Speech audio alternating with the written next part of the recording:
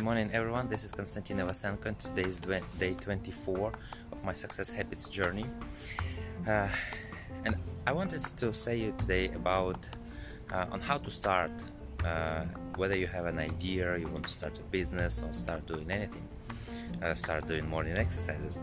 So the interesting thing that a lot of people procrastinate because it's just they think, okay, maybe I will have better look, I will have a better opportunity, I will have a better time, this is not a good time, or I will be more prepared.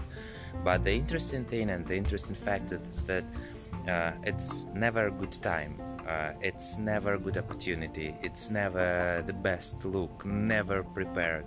So the main part here is just to start whatever you are at, whatever you have, with whatever you know, with the kind of you are and at the point as you are. And during the road you will be more, you will evolve, and during the road you will find yourself, you will improve your skills, you will be better at things, you will have more experience, and you will tweak, you will fine-tune your idea, your business, your thoughts, your talk, and anything that is planned, anything that you want to achieve. So the main thing would be just start. Don't let your mind stop you, don't procrastinate. So have a good day, have a positive and productive day.